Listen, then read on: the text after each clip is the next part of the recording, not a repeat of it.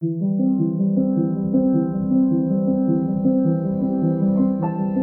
there, and welcome to Coming Back, a podcast about coming back to life after loss.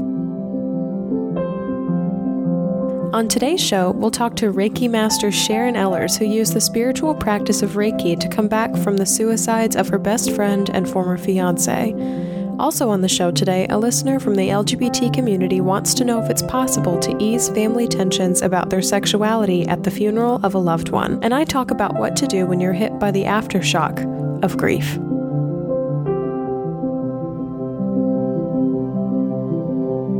I'm Shelby Forsythia, an intuitive grief guide who gives people the tools, space, and support to come back to life after loss. My mom's death in 2013 set me on the path to becoming a lifelong student of grief, and I use what I learned to equip others with the knowledge to heal and remind them that they are not alone. Because even through grief, we are growing. Let's get started.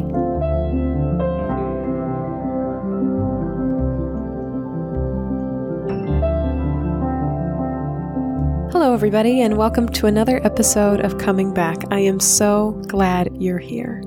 Just a quick announcement to start off today's show. If you haven't noticed already, new episodes of Coming Back are published every Wednesday. Every Thursday at 1 o'clock Central Time, I do a Facebook Live video on my Facebook page, which is Shelby Forsythia Intuitive Grief Guide. The topics are always something related to the podcast, so this is a great way to add your thoughts to the conversation that we're having if you've listened to the week's episode already, if you're a fast listener, or if you haven't listened to the week's episode already, it's a great way to get like a little mini-sode or a sneak preview of what's to come if you haven't downloaded the episode for the week yet. So I highly encourage you to take a long lunch or a late lunch on Thursdays and join me every Thursday at 1 o'clock Central Time over on my Facebook page, which again is Shelby Forsythia Intuitive Grief Guide. You can also watch playbacks of all of my Facebook Live videos on that Facebook page if you miss the live broadcast, or if you're just looking for more free resources and videos on life after loss. And these Facebook Live videos are a great way to segue into my topic for the top of the show today, because what I'm going to talk about at the top of the show is what I'll be talking about on Facebook Live tomorrow, and that is dealing with the aftershock of grief. So, what do I mean when I talk about the aftershock of grief? The aftershock is the second wave. Some people would call it the other shoe dropping. And there's a grief blog that I love called What's Your Grief that actually call this process re-grieving, R-E-grieving. So I want to tell you something. Our brains are not capable of processing all of the consequences of grief all at once, especially in the case of sudden or unexpected deaths, but in all grief in general and all losses, we process what we can mentally, emotionally, and physically handle in the first go-round once we get the news. And then we process the rest later. And the aftershock is the later. And this can happen 2 weeks after a loss, 2 months after a loss, 2 years, 2 decades. The aftershocks of loss can keep happening across the course of your life, and you may experience lots of aftershocks as you hit milestones, or grow older, or find out new information about a loss. And it kind of reinforces the idea, as we so often see on this podcast, grief is not a one and done life event. I talked about an aftershock moment last week on the podcast where I grieved my mom when she died, but I found myself grieving again almost 2 years later because I discovered in her death I had also lost my voice, which is a really crucial part of my identity. And this week I'll give you another example. Many of you know that my fiancé and I broke up a little over a month ago, and when she and I parted ways, there were a ton of things that I grieved instantly, like snap instantly.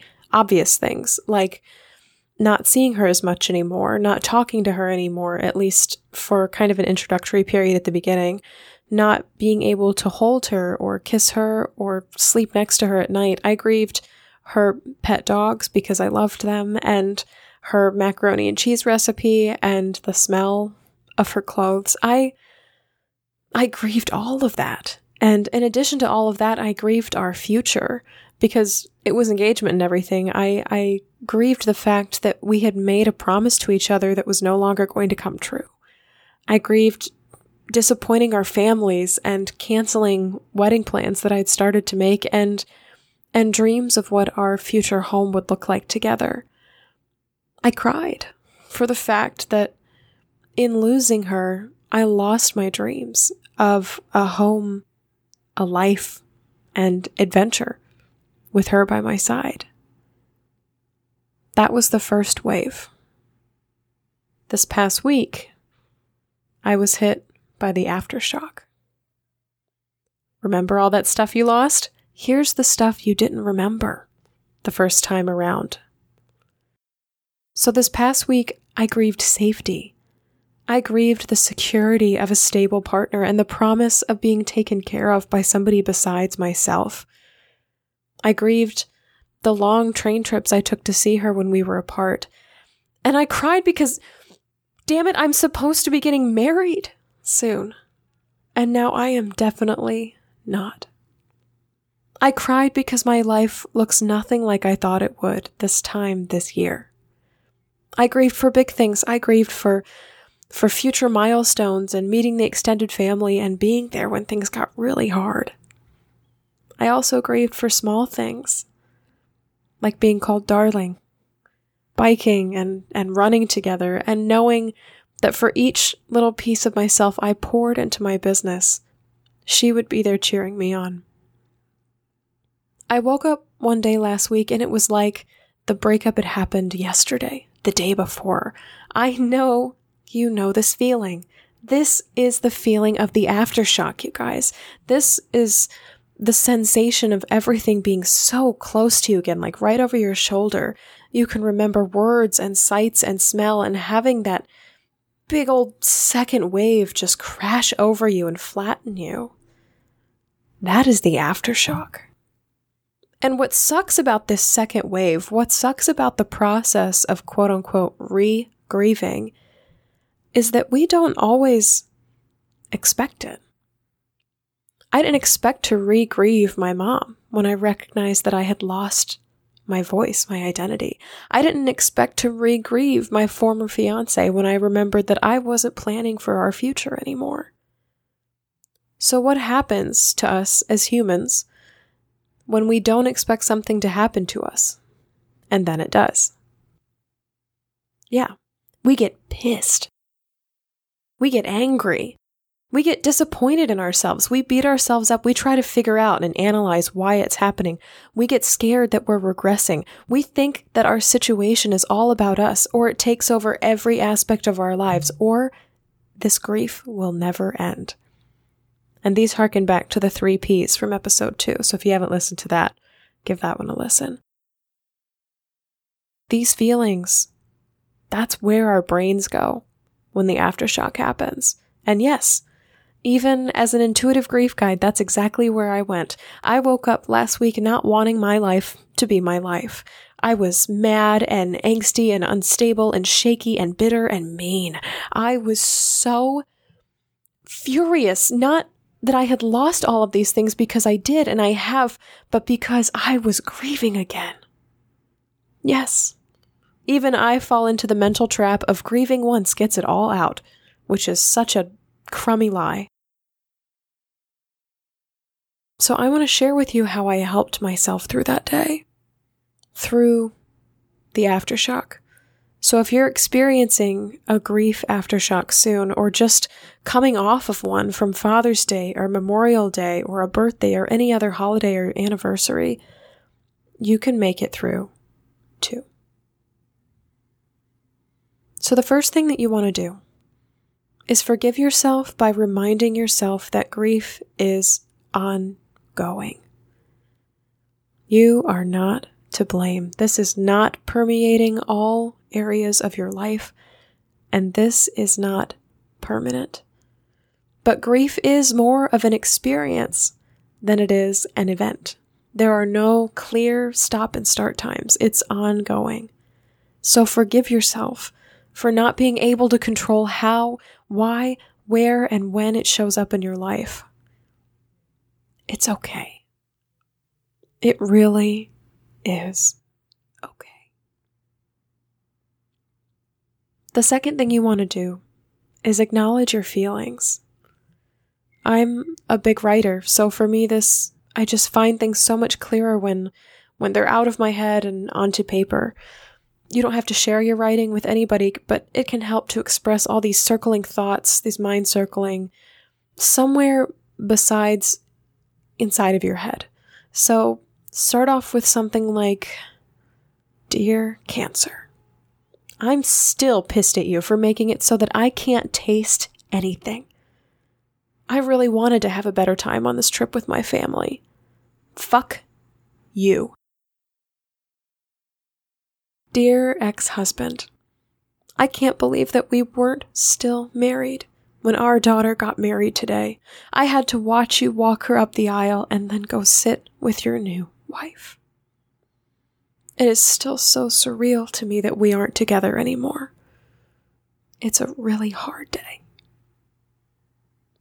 Dear Zoe, today's the day we got you from the shelter just last spring, and it's so hard to get out of bed sometimes without you standing in the doorway waiting to be fed.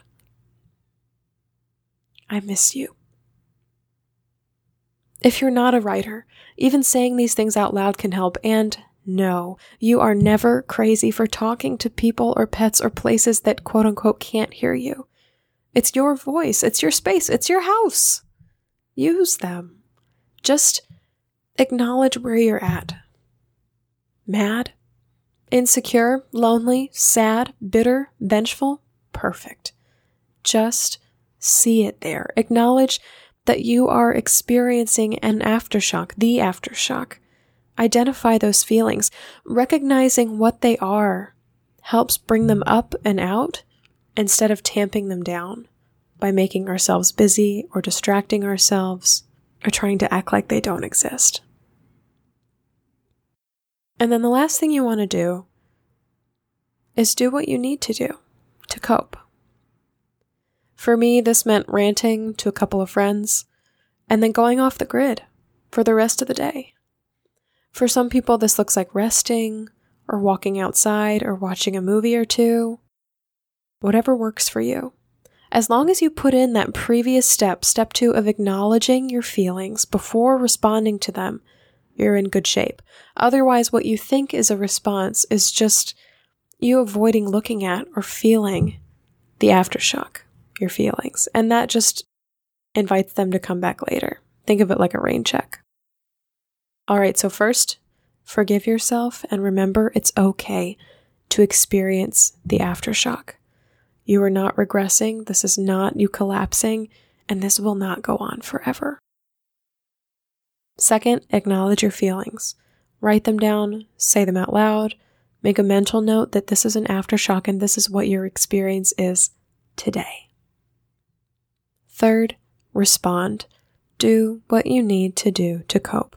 Use this podcast as inspiration. Use the stories of others, the experiences of others, the books read, resources used, quotes said by others to cope.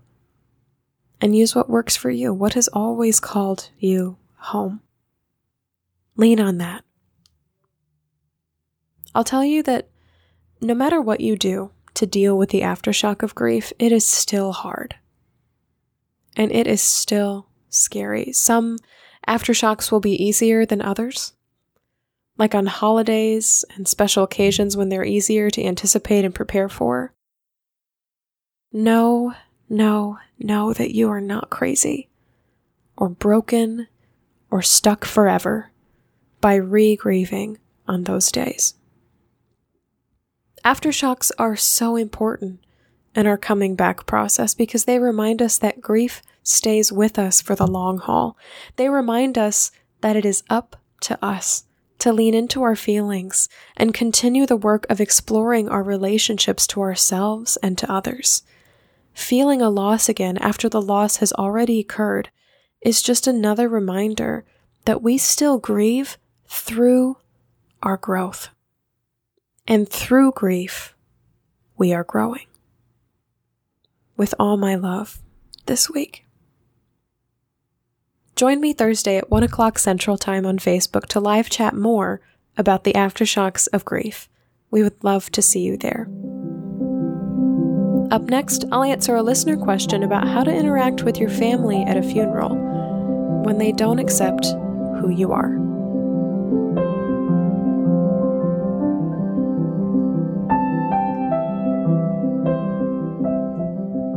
This week I received the following question.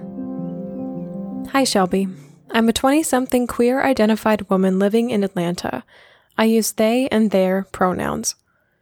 I'm writing to you because my mom's cousin and best friend just died. Her cousin was an amazing man who helped raise me in a way, and I consider him a big influence in my life. His death was really unexpected, and the whole family is kind of in shock about it. The funeral has been set for this weekend. I'm thinking about attending his funeral, but I'm worried because my mom's side of the family isn't okay with the fact that I'm queer. They've made several rude remarks about it over the years, including telling me to stop this phase and start dressing like a girl again, and making jokes about my pronouns, sex change surgery, which I'm not even considering, and who I'm going to marry if I ever do get married. When I talked to my mom about funeral details, she made sure to tell me not to show up as a transvestite. My dad's side of the family is okay with my identity, but I know that if push comes to shove at this funeral, they'll err on the side of supportive silence and keeping the peace for the sake of the family. What should I do? My mom's cousin meant a lot to me as a kid, and it breaks my heart that he's gone. But I worry that showing up as myself is going to create more hassle than it's worth. Should I cave and dress like they want me to? I don't want to be made out to be an enemy or a point of drama because of the decision that I make. Thanks for your help. Mel from Atlanta.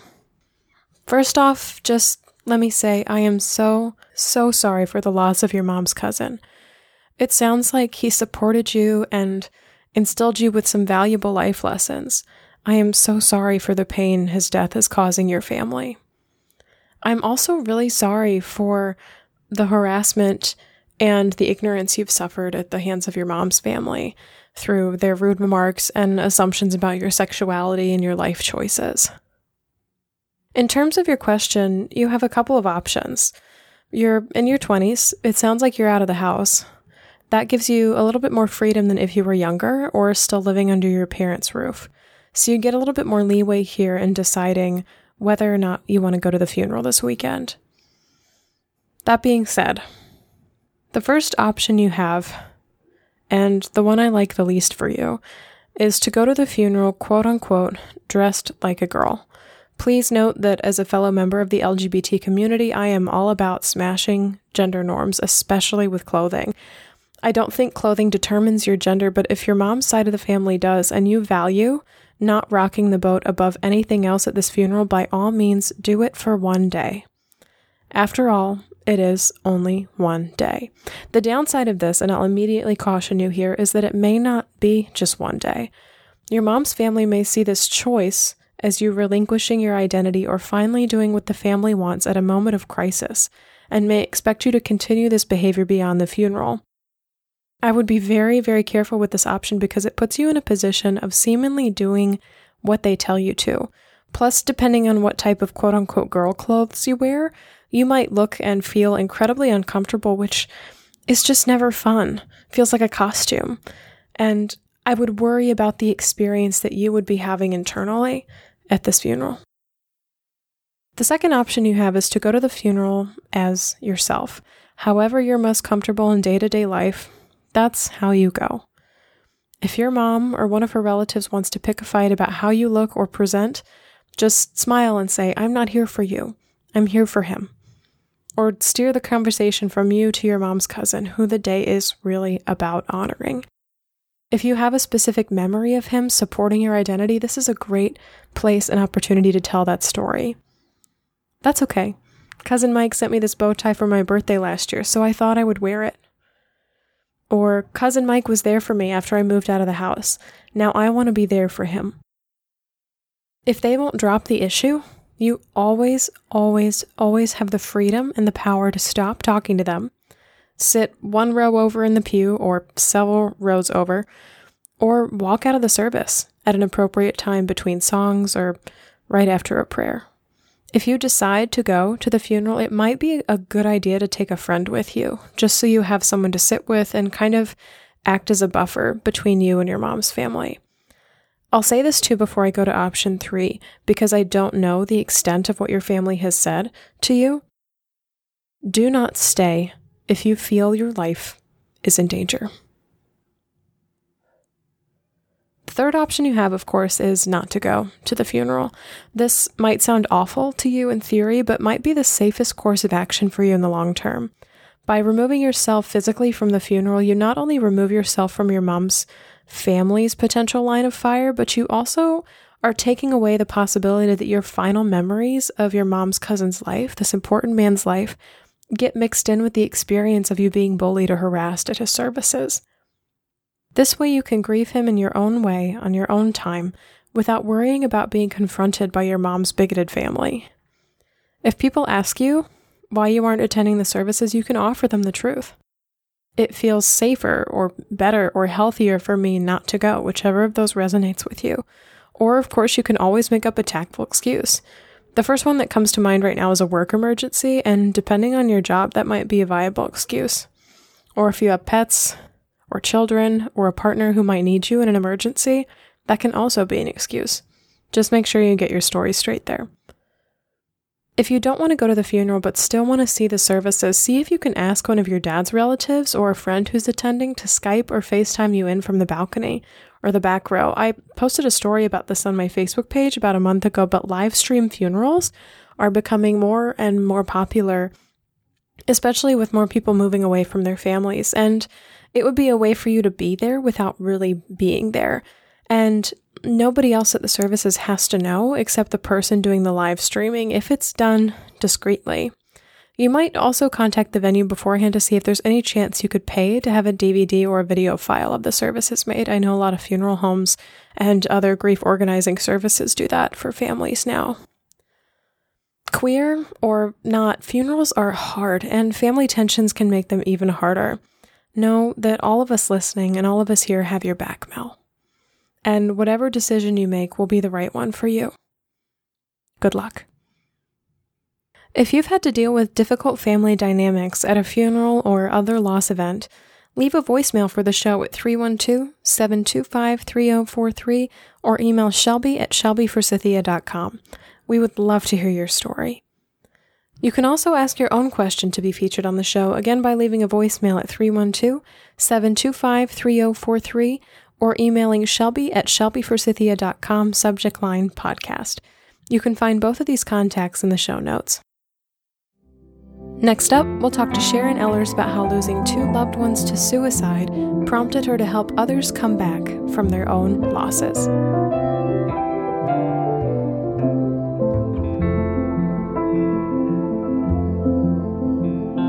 Sharon Ellers is the founding member of Grief Reiki. After working in corporate America for almost 30 years, Sharon decided to start Grief Reiki to offer a multi-dimensional approach to grief through emotional recovery and spiritual healing. Now a certified grief recovery specialist with the Grief Recovery Institute and a Reiki master teacher, Sharon helps others to recover from grief by providing them with a safe, compassionate, and healing environment for their personal journey. Sharon has 3 wonderful children and 2 adorable cats. Her favorite quote is, "Life is short. If there was ever a moment to follow your passion and do something that matters to you, that moment is now." This interview was recorded via phone. Tell us your lost story. Start from wherever you'd like. All right. So let's see. Career-wise, I've worked in the cybersecurity field, and security field for most of my life. And so that was primarily my career. And in 2009, my best friend Joy, who I talk to every day, died by suicide, and it just sent everything spinning into oblivion, basically. I was one of the last people to talk to her, and it was very difficult trying to move forward from that. I had never known anyone who had died by suicide before. I didn't know what to do. So it was very much a struggle for me knowing how to move forward. And of course, people don't talk to you when somebody dies, but they certainly don't talk to you when suicide's involved. Move fast forward to 2012, and my former fiance, who I had lived with for many years, and we bought a house together. We were actually broken up at the time, but I still loved him and still do. But he also died by suicide. So that really, really sent me reevaluating everything in my life, trying to figure out, where do I go? What do I do? How do I grieve? How do I move forward? My job was just, stressful and driving me crazy, which didn't help. And so I was trying to find my own tools for how to heal and get better, and I wasn't sure what to do. So basically, I took some time off of work. I'm also a Reiki master. So I started practicing Reiki on myself, and I found that I was much more able to sleep and relax and sort of calm down. I reevaluated my career and decided it wasn't making me happy, and that I needed to find ways to help other people. And so I signed up for the Grief Recovery Institute's certification program, became a grief recovery certification specialist, and started my own business just out of the blue, and decided that in order for me to move forward, I really wanted to be there for other people, knowing that grief is such a difficult topic that people tend to be avoided. And I felt that way when I was grieving, and I didn't want anybody else to feel that way. So I thought maybe in starting my own business, I could help other people. As a part of my business, I've written a couple books, and I've set up some seminars and talks and course material to help integrate all the different components of grief, because it's not just the emotional, it's also taking care of yourself physically. It's also, understanding where you are spiritually. And that's sort of been the basis of where I've been for the last year or two. And that's refining and evaluating and developing a different approach to grief that looks at all components and helps people to move forward so they're not stuck in their pain. The next thing I really want to know is how you discovered Reiki in the first place, because it sounds like you already had that as a tool at your disposal. Yes, I did. Absolutely. Well, what happened was, as a part of my profession, I was a federal employee for many years. I worked in Washington, D.C. My boss was a presidential appointee at the time, and it was a very stressful environment.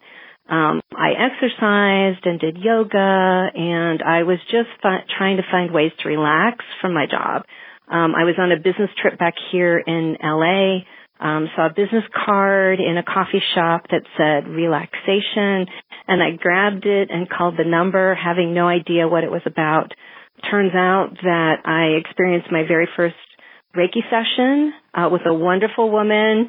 I felt so different during the session and when it was over, that I thought there's got to be something to this. So over the years, I not only got sessions and treatments from her, but I opted to start to learn more about it. I took Reiki 1, which is, healing yourself, took Reiki 2, and then became a Reiki master. So that started in probably around 2006, 2007. So I've been doing Reiki for about 10 or 11 years now. That's beautiful. And it's such a cool like download of energy. I have such a hard time describing it in any other way besides that. You're absolutely right. And I think originally for me, it was primarily to relieve stress because of my job. But I found that the stress created by my grief also benefited from me practicing self-Reiki on myself every day. And I found, like I said, that I slept better. It doesn't take the sadness away, but it does help you to feel more prepared and energetic and not so drained. I tell people that I did not get sick at all during those years with my grief, and that's so unusual for a griever, because grief is such an energy depleting emotion that most grievers find that they do end up getting sick. And for me, I stayed very healthy, which allowed me to really focus on my grief and handle it emotionally and spiritually in a better way. That's such an interesting piece of evidence, too, because I know in my own loss, I did get very sick, and it was only after that point when I reached for spiritual tools like Reiki to really tune in and to do something about it. I'm curious in your experience if you had any, what's the word I'm looking for, like naysayers, if you revealed to anybody that you were doing Reiki to cope with your grief, or if that was kind of more of a private practice, and if it was a more public thing, did you have anybody who was like, does this really work for you? So a couple things. When I first started practicing Reiki, I kept it pretty quiet because I work in corporate America. My background is in engineering, so I work with people who are very logical and analytical, and it's often difficult to have those discussions in the kind of work environment that I was in. Being Catholic, that was also another discussion, with my family members. It's like, well, isn't that contrary to, to being a Catholic? I mean, isn't that a woo-woo kind of thing? There's got to be something strange that goes on with Reiki. So in the beginning, it was more of a private thing. As I moved through my grief, my Reiki teacher became, an obvious advocate because she was helping me. In fact, she was the first person I called after I learned about both of my loved ones' deaths, and she was able to see me right away. So I did Reiki almost on the same day that I learned about their deaths, or within a day or two. Over time, because it worked, I found that I became more vocal about it, and I tried to let people I knew who were grieving know about the benefits of Reiki. Now that I sort of get it and have my own business, I mean, that's kind of one of the primary things that I think makes Reiki for grievers very different, and that is teaching people the simple things they can do at home while they're going through their grief to help themselves. And I find, because I talk about it more now, that more people know about it. It's more mainstream than maybe it was 10 years ago, although I know people who've been doing Reiki since the 70s. But I think 10 years ago, it wasn't quite out there as much as it is now. Now, a lot of the hospitals in our area are offering Reiki. It's in the media. There are, well-known, public figures who speak about it on their TV shows or in their radio shows or whatever. So I think there's less of a stigma now, but in the beginning it was very difficult to talk about. I really did keep it private, but I'm finding now when I say it, people are a lot more understanding of what it is and seem to be very supportive. That's wonderful. I'm working around in my brain the fusing of Reiki with grief recovery. So could you tell us what grief recovery is or means to you, how you came upon it, and then what made you decide to get certified in it and then fuse it with Reiki to create this whole new kind of offering that adds on a spiritual component, or do you keep them separate? Like, I'm just so curious about how your whole business came to be in existence. Sure, absolutely. Well, after John died, and it threw me really into the depths of the abyss of grief, I just got to a point in my career where I was so lost and disenchanted with what I had been doing for 30 years. I didn't know if I needed to quit my job, find another job, start something completely different.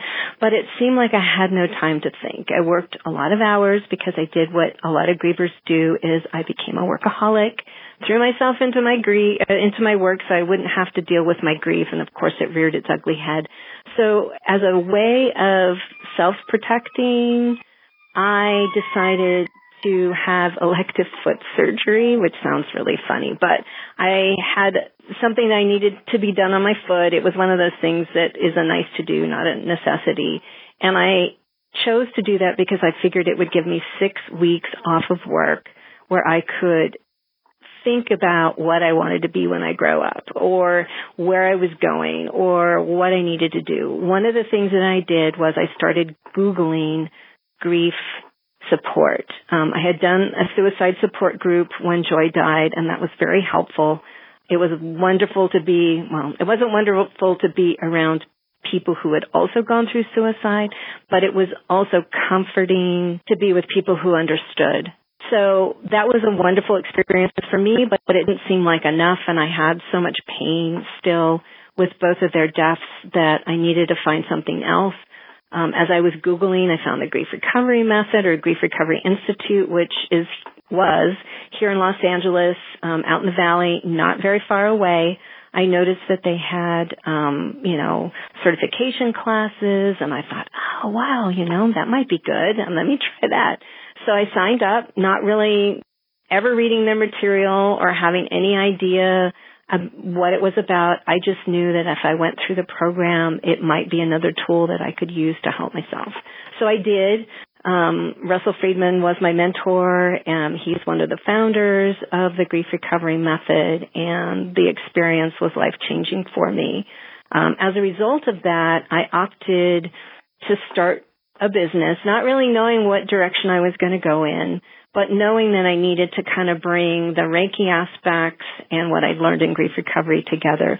Today, the way I practice it is I keep it very separate because we've signed an agreement with the Grief Recovery Institute to teach the Grief Recovery Method very specifically.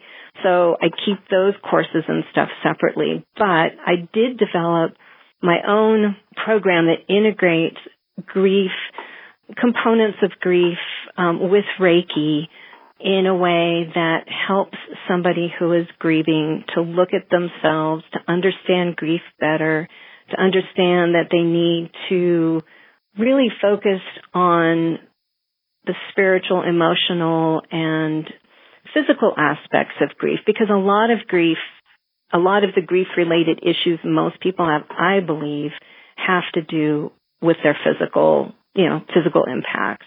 And so I take the principles of grief and grief recovery, and I integrate, just practical information for a griever, and I specifically tailor it to the things that you can do when you're grieving. For example, meditation specifically focusing on your heart chakra, because when you're grieving, one of the energy centers in our body that's primarily affected is our fourth chakra or our heart chakra. And so focusing the Reiki in those particular areas that would affect a griever the most is kind of how I pulled that course material together. So I teach students how to be Reiki level 1 certified, but I add a twist of, okay, and if you're a griever, these are some things that you need to know so that when you're practicing Reiki, you can focus in those areas that would be most beneficial for a griever. To incorporate grief with Reiki to me is just so cool, because that was something in my own experience that I explored after my loss, and I would have loved to have known going in, or would have loved to have had access to someone else who knows going into my grieving, that this is kind of a broader picture of what's happening, because I expected emotionally to be sad and mentally to be foggy and physically to be tired, but to have all of these things be connected with actual energy and energy work, and to be capable of being focused on with a different kind of energy, the Reiki energy, and have some benefit come to that. I would have never guessed or expected those things to be true. And I think it's really fascinating to me that the first person you contacted was your Reiki teacher, and that it has just been such a vital component in your coming back process, and your building your life after both of these losses. I know you said meditation is a great example of combining grief with Reiki. Is there another concept that you want to share with people, or that you wish more people who are grieving knew about the grief process? Well, I think a lot of the issue with grieving is that we're so traditionally, I guess, quote unquote, educated by society that we should be grieving in a very particular way, that there's some mainstream way of doing it. When Joy died, I didn't know what I was going through. I thought I was going crazy. And I think understanding that everybody's journey is different, that there's no one way to grieve is so important. And I think that's where Reiki comes in, because Reiki is tailored really to the person that's receiving it. And I think finding those components, those teachings within Reiki, for example, the principles. I mean, just saying the principles every day. You know, when you wake up, I will not anger. I will not worry. I mean, one of the things that grief often brings into your life is fear, worry, anxiety. And I think the calmness and the spirituality of Reiki was very comforting to me. So, focusing on the principles, I created a routine when I woke up in the morning that I would, when I was in the shower, that I would use a specific Reiki symbol every day, for myself, kind of went through all my chakras, my energy centers, and I sent Reiki to each particular area. And I got into a practice where I started my day out that way.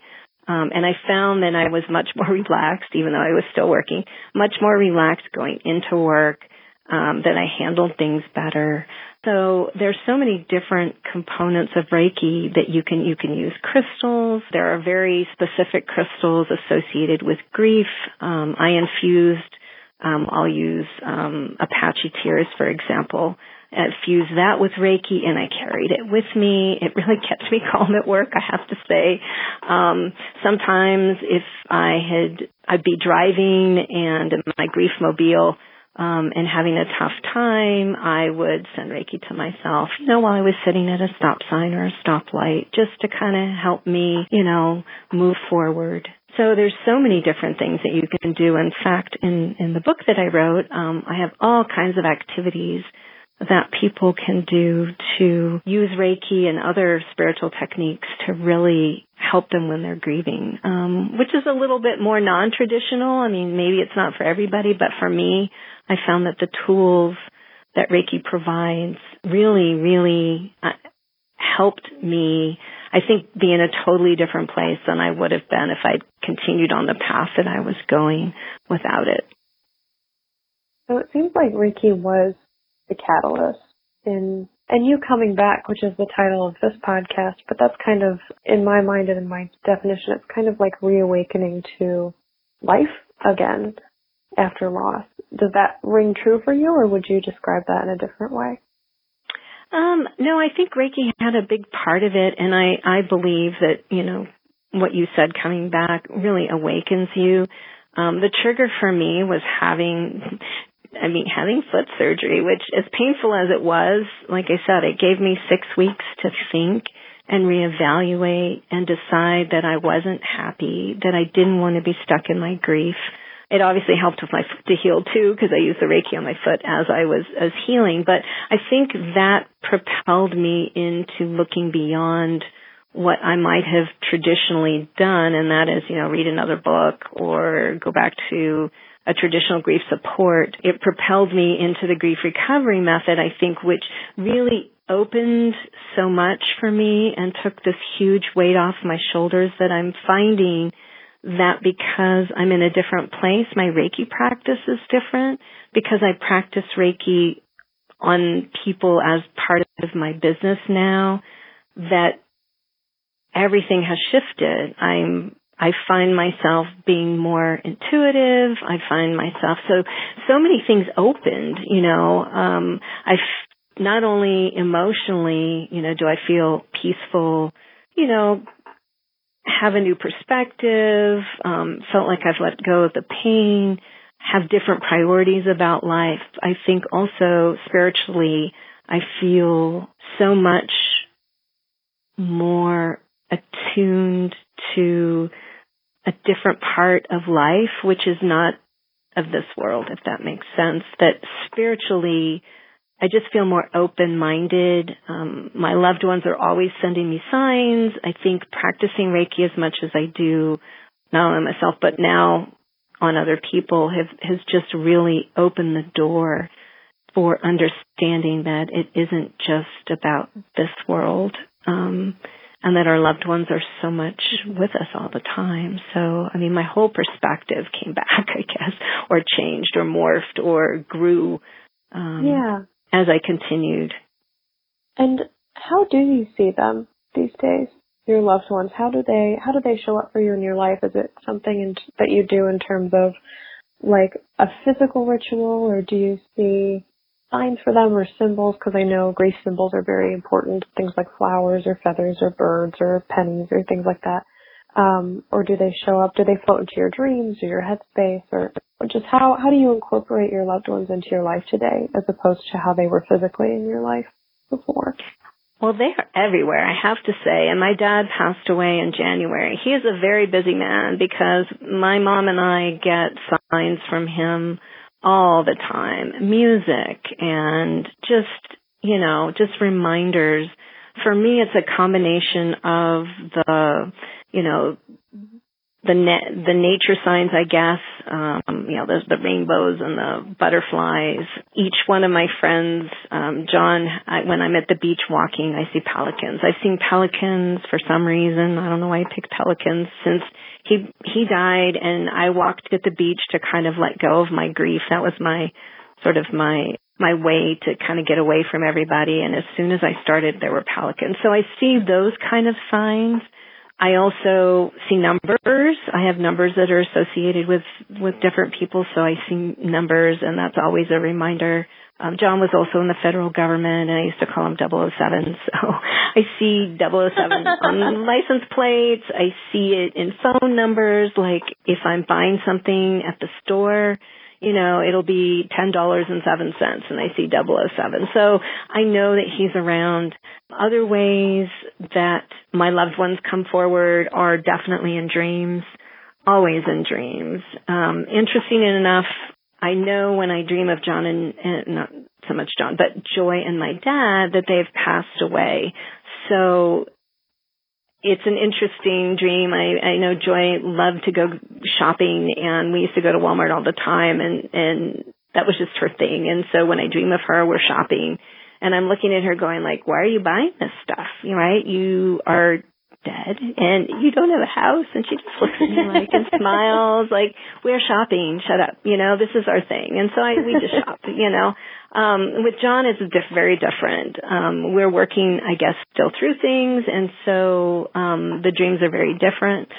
But it's constant. It's all the time. It's all around me. And I think practicing Reiki has really opened it up for me in so many ways to recognize and appreciate that our loved ones are with us all the time. All the time. What advice from either the grief recovery method or Reiki or both, like what principle there do you think would be of the most help to someone who has just gotten very devastating news? So somebody's in the first week of their grief. What's the first thing that you tell people?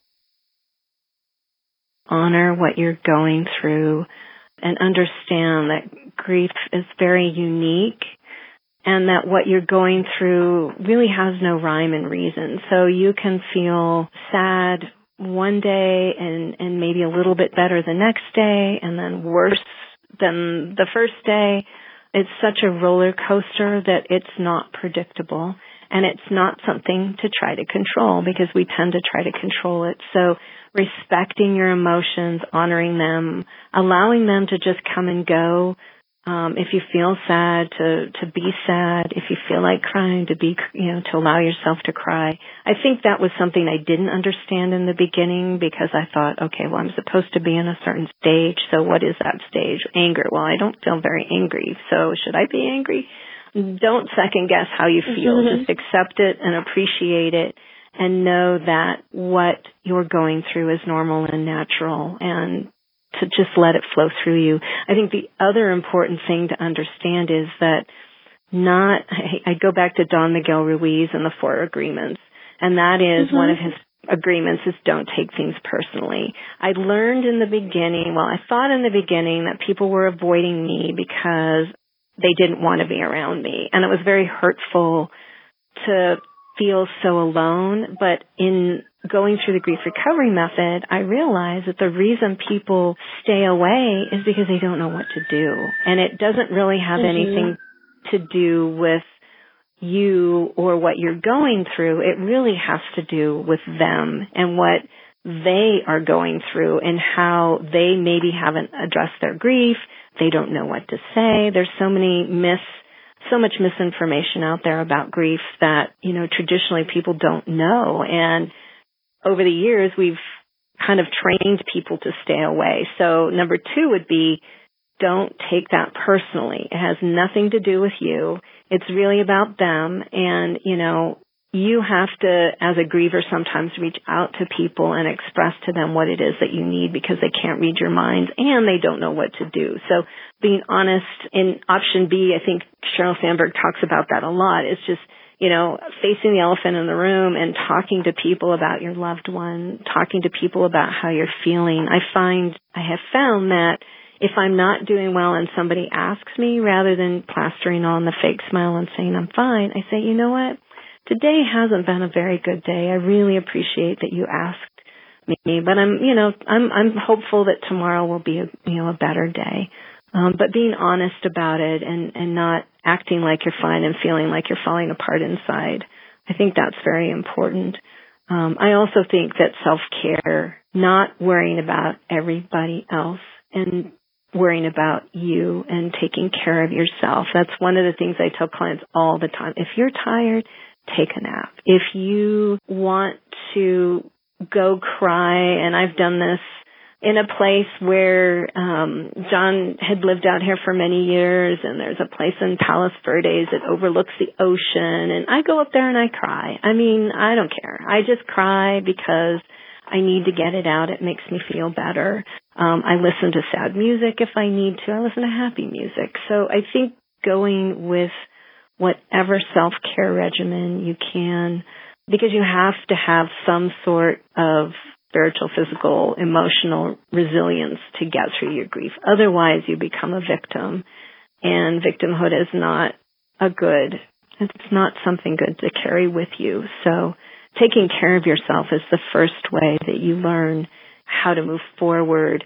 Not move forward in a way that's negative, but move forward in a way that's healthy as a griever.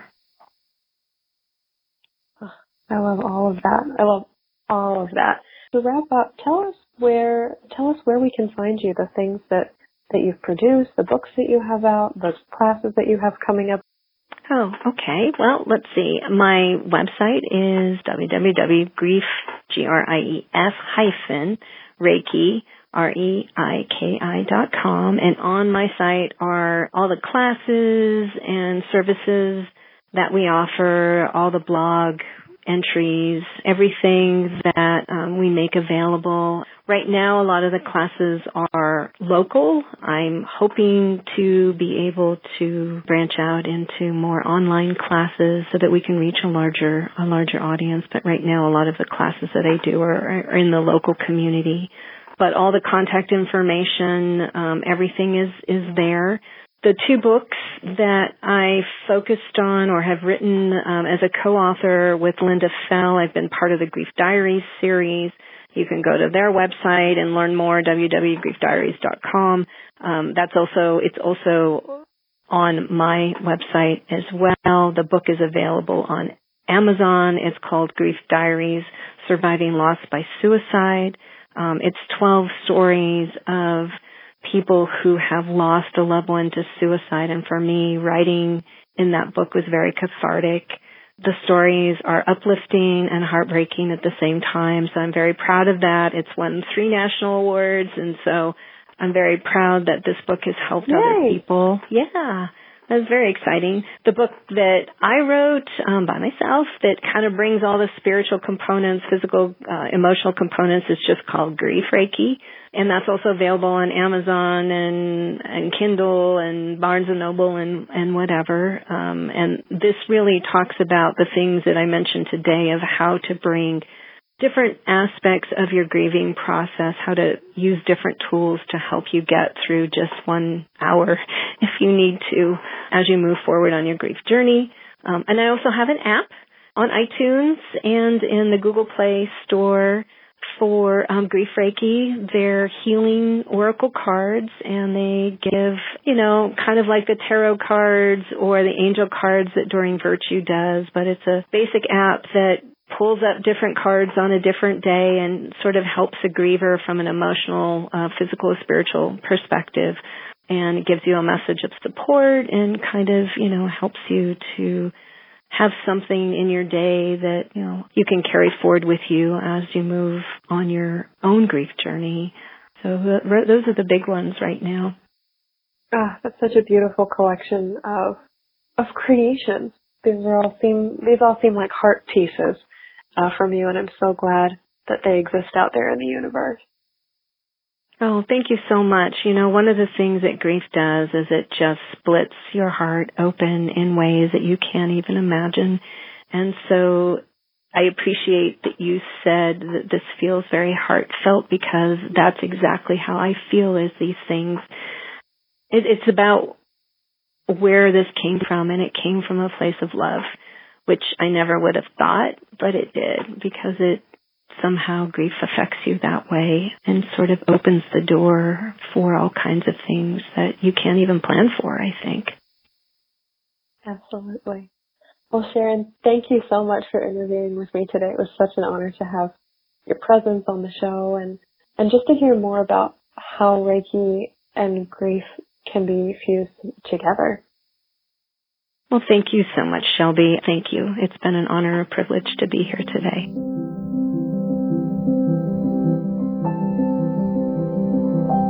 So that's all for this episode of Coming Back. Thank you so much to my friend Sharon Ehlers, fellow Reiki practitioner and grief business owner. Sharon came back in her own life by practicing Reiki and using Reiki tools to honor her individual experience of grief. Call or email us if her story resonated with you. We would absolutely love to hear your thoughts.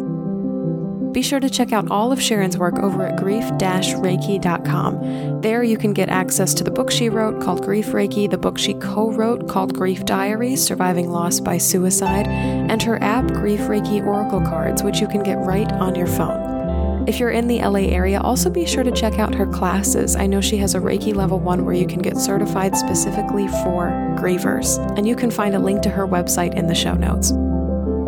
Please rate, review, and subscribe to this podcast. Our little audience is growing every day, and having your voice out there as a thumbs up is just such a beautiful way to keep the conversation on grief and loss going. Thank you also and always to the amazing, talented Addie Goldstein for composing our music. You can find me on Facebook at Shelby Forsythia, Intuitive Grief Guide, and be sure to join me tomorrow for Facebook Live at 1 o'clock, Instagram at Grief Guide Shelby Forsythia, or simply shelbyforsythia.com. If you'd like to leave a question or a comment for a future show, leave a voicemail at 312-725-3043 or email me at shelby@shelbyforsythia.com, subject line podcast. As always, grief growers, it was beautiful sharing this space and time with you today. I see you, I am proud of you and the work you are doing, and I love you. Because even through grief, we are growing.